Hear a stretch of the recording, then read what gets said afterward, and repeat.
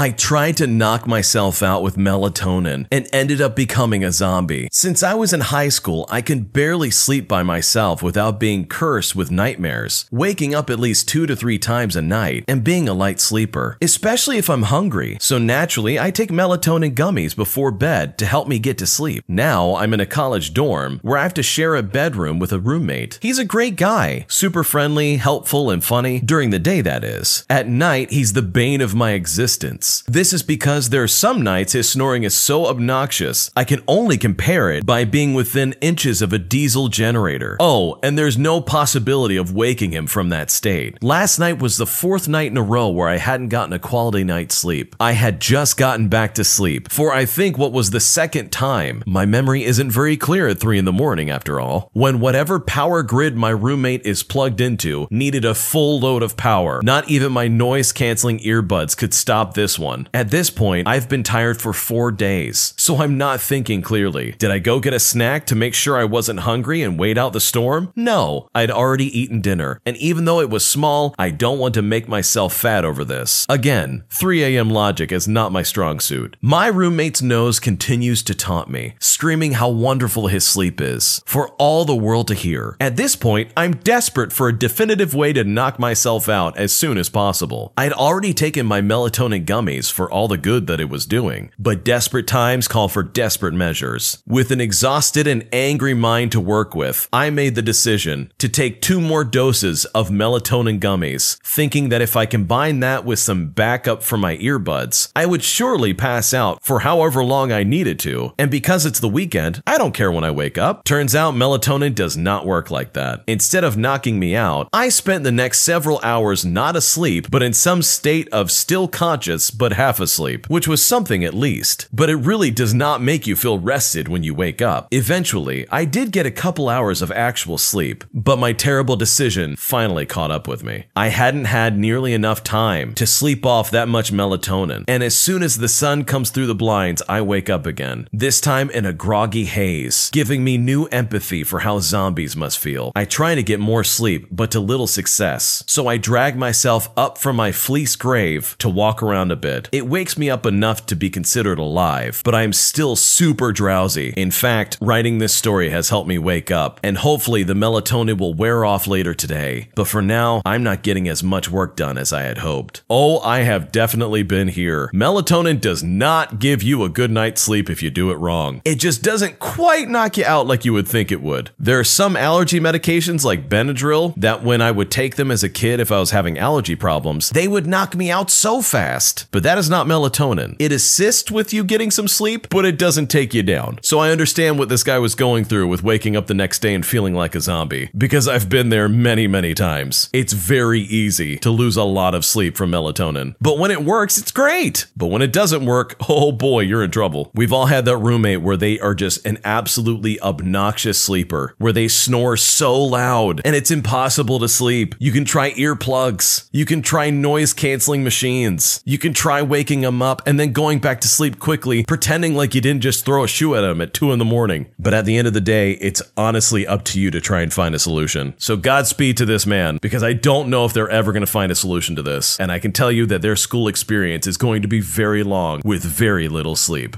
I ran through a wildlife corridor and was tracked by a pack of wolves. I've been training to run a marathon, and one of my biggest challenges is finding fun places to run. I prefer running to be a bit of an adventure so that I can focus on the journey and think less about the actual running. I live at the edge of my city in Canada and decided that it would be nice to run near the river that is close by. After a 5 a.m. wake up, I had a big glass of water, then set out hoping to run about 20 kilometers. It is winter here, so the sun currently rises at 8 o'clock in the morning. Till then, it's completely pitch black. I was running along a road, but it had next to no vehicle traffic. About 5 kilometers in, I started to feel pretty vulnerable. I considered turning back, but wanted to get my kilometers in. There's a coffee shop on the other side of the river that I decided to make my midpoint. I'd have a coffee, then run back. As I started to approach the river valley, I thought I noticed something on the hill to the north. Assuming it was a deer, I continued on. At this point, a truck drove past, and I figured it scared off the animal since I couldn't see it anymore. A few minutes later, I noticed 2 wolves to the north once again. I was starting to panic. I was close to crossing the bridge, which on the other side would have more humans humans, vehicles, businesses, etc., so I picked up the pace trying to get there fast. The wolves ran away as another truck was approaching. I thought about stopping the driver to ask for a ride, thinking that I was likely being paranoid, and the bridge was close, and I didn't want to look silly. I decided against asking for a ride. To be honest, I don't know if I would let a guy like me into my vehicle. I'm 6'5", weigh 210 pounds, and I'm wearing full winter gear with only my eyes showing. Yeah, that's a no-go. After that truck drove by, I noticed the wolves almost immediately after. I took to the south and noticed 3 more on the other side of the road. At this point, I figured I was in for a fight. I remembered reading to go hard after the smallest wolf. If you can hurt them, the rest will most likely run away. That became my plan as I tried to spot the runt of the litter. The pack was trotting along both sides of the road with me for about 3 minutes, which felt like 3 hours. Before I knew it, I made it to the bridge. The barriers on each side of the bridge marked the end of the road for the wolves because there was a dead end for them. My heart was racing. I continued across the bridge to the coffee shop. I ordered a coffee and then called an Uber. At the end of it, I made pretty good time. Yeah, I would say you probably made pretty good time. You had a wolf pack tracking you down. Imagine yourself getting up trying to get exercise early in the morning on a winter's day, and instead of having, I don't know, a normal experience, you have a pack of wolves tracking you down. I would be furiously scared, slapping myself in the head for even thinking of not going to a gym. I mean, I could be doing this on a treadmill. Why did I decide to get up and suddenly start running through Game of Thrones? I don't need this. Overall, this guy's super lucky he didn't become breakfast for this pack of wolves. My girlfriend got accepted into law school, but I don't want her to go. My girlfriend and I started dating our first year of college. When I asked her to be my girlfriend before, she made it clear and told me that her priority and ultimate goal after college is to go to Harvard Law. She made it very clear to me before we made it official that if she gets accepted to Harvard Law, that she would choose that over me. At the time, I agreed and said I'd support her no matter what. Now that we're graduating this May, she's going to Boston, and I'm going to stay in California since I'm happy with a bachelor's and don't plan to continue into higher education. I feel like garbage because I don't want her to go to Boston, because I don't want to be physically separated from her. Some of my friends tell me that she's being selfish for not considering what I think, but I think she's not selfish since she made it very clear to me before we started dating that once she gets into Harvard Law, she'll go to Harvard since that's her priority. And I was okay with this before we started dating, but it's only sinking in now that it's finally happening. What do I do? This is a tricky one for the guy. He willingly went into a relationship with a girl that he knew was going to choose Harvard Law over him. And I don't blame her. It's Harvard Law. This is going to open so many doors for her. And she got in, so she's probably super smart. What does this guy have to offer besides just being the boyfriend? I mean, really, I can understand him not wanting her to go to school and to be away from her literally across the United States. But at the same time, I mean, did he not already know that this is what was going to happen? And sure, they can try and make it work as some kind of long distance relationship, but my prediction is that this relationship will not last. And it's unfortunate because it sounds like the guy really likes her, and I'm assuming the girl likes him as well, but clearly not enough to stick around because she is going to school. If anything, this guy should definitely try and stay in contact and try and keep this relationship going. He has a girlfriend that's super driven and knows exactly what she wants. She's on the verge of getting a career that's going to make her a ton of money. He should be proud that this is his girlfriend. He should be thanking his lucky stars that this is who he's dating. If anything, this guy should move out to Boston just to be closer to her. I can understand wanting to stop at a bachelor's degree and not wanting to pursue higher education, but this is at the cost of you basically losing your girlfriend. This is going to be a tough relationship to keep in contact with because literally she's not going to be around him, and there's probably going to be other guys there that are around that will probably be more than happy to step in absence of her boyfriend in California. Tricky situation. In my opinion, if this guy really wants the best for his girlfriend, he should accept that she is going to Harvard Law and that he absolutely should not stand in the way. Am I the jerk for wanting to break up with my girlfriend after she destroyed my expensive electronics? I had a long day of drinking with some friends and my girlfriend. We ended up calling it a night due to the fact that my girlfriend had a bit too many. We ended up putting her to bed and I decided to go back out with my friend. My phone ended up dying, and during that time, my girlfriend woke up confused and enraged that she didn't know where she was at. I arrived home to find my laptop shattered, my Nintendo Switch broken, and my Bluetooth speaker in pieces. Fast forward to this morning. She was extremely sorry and offered to pay for everything. She claims she didn't remember breaking anything and doesn't know why she did it. At this point, though, I'm torn about our relationship. She promises to work on her anger. I, of course, had an in-depth conversation with her about how this is not okay. But at this point, should we just end the relationship or try to work through it? We just got an apartment together, which of course adds layers of difficulty and inconveniences if we do end it. This is a tricky situation. The guy in this story is going to be living in an apartment with his girlfriend, and his girlfriend can black out if she's had a few too many and start breaking things in anger. That's not a good sign. I don't know personally if I would want to live with that. There would always be this underlying fear that if she has just a few too many, she could start swinging. And what starts with a Nintendo Switch and a laptop getting shattered soon becomes black eye and broken orbitals. I don't blame this guy for thinking that he should just break up with this girl, especially after just losing $1,000+ on electronic property that, yes, it could be replaced, but at the same time, it shouldn't have been broken in the first place. From the sounds of it, it doesn't look like this is something the guy ever expected would happen. And while the girlfriend is apologetic, I think maybe it's time to reevaluate if they really should be living together. I have broccoli-related trauma and ended up vomiting on my therapist because of it. This post is going to require some background, as you could imagine. So when I was born, my mother was a very young mother. She was 15 years old. She wasn't ready for a baby. And I'm told this is why she gave me to her grandmother. Her grandmother really liked broccoli. I'm talking she had broccoli-themed decor. There were black and white pictures of broccoli hanging on her walls. She had broccoli plushies, and she incorporated it into every meal we ate. I think she said once it was her dead husband's favorite food or something like that. Growing up, I always assumed that this was normal, but once I attended school, my classmates would always question and sometimes mock my t-shirts, which all featured cartoons of broccoli. I quickly grew to resent the vegetable. I stopped eating it at dinner. My great-grandmother and I would have fights about it. She always insisted I clear my plate of broccoli, so I had to start sneaking it into the trash. What's worse was her desserts were always those weird, borderline horrifying Jell-O molds you would always see in the 50s, and every single one had a broccoli in it. Anyway, fast forward to now. I haven't eaten broccoli since I was a kid. I've been seeing a therapist for unrelated reasons, and I casually mentioned this to her. She asked for more details, and I realized I'm surprisingly sensitive about the subject. She suggested I try eating a small portion of broccoli as a way to challenge and overcome these negative emotions. I wasn't comfortable doing that alone, so we agreed that I'd bring some in for our next session. Fast forward to yesterday. Yesterday, I arrived for our session with some broccoli and reluctantly tried a bite. As soon as I tasted it, all I could remember was my grandma's weird obsession with it and all the discomfort and embarrassment it brought me. I vomited all over myself, my therapist, and her office. She was nice about it, but I could tell she was highly uncomfortable. She said I might not be ready to confront my broccoli issue, and I think I might need to find a new therapist. I don't know whether to laugh at this story or just to feel a little bit bad. This person clearly has some trauma related with the vegetable broccoli, but it's so absurd that I can't help but think this is probably the weirdest thing this therapist has probably ever run into, let alone tried to resolve. I mean, I don't think she imagined that her client would come in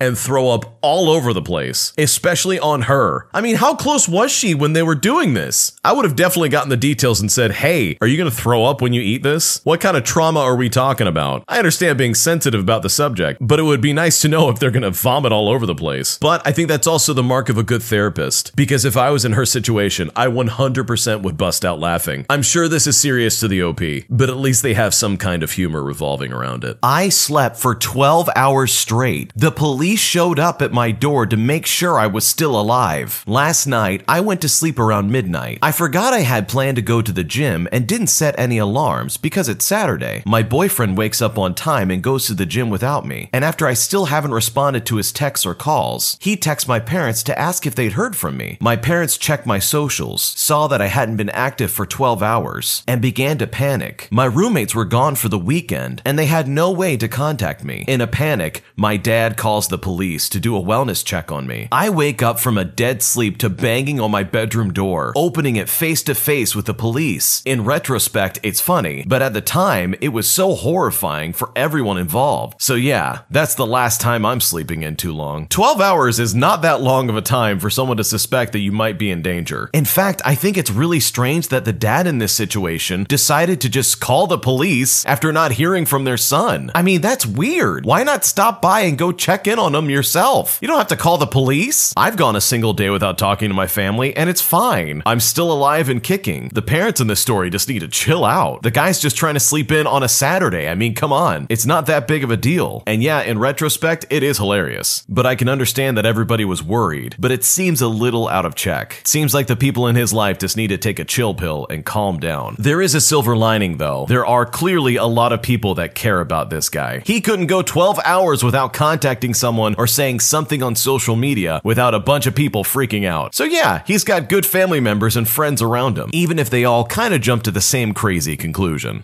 Thanks for watching. Don't forget to like, comment, and subscribe to the channel for more content. Turn on notifications so you never miss a video.